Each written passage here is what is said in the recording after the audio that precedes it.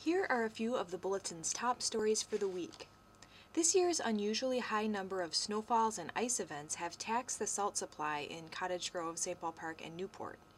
But Public Works officials say they think they'll be able to get by with what they have.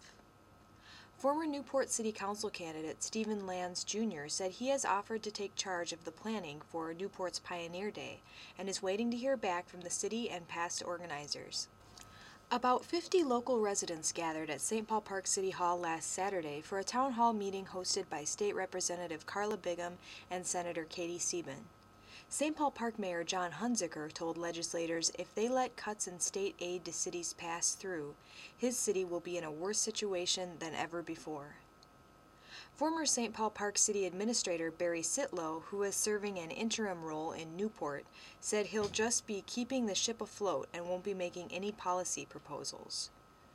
Construction equipment will show up at Crestview Elementary School in May because of the school's heating and cooling system replacement. School there will end June 4, a day sooner than other district schools. For more on these stories and others, pick up the February 4 edition of the South Washington County Bulletin or go to our website, www.swcbulletin.com.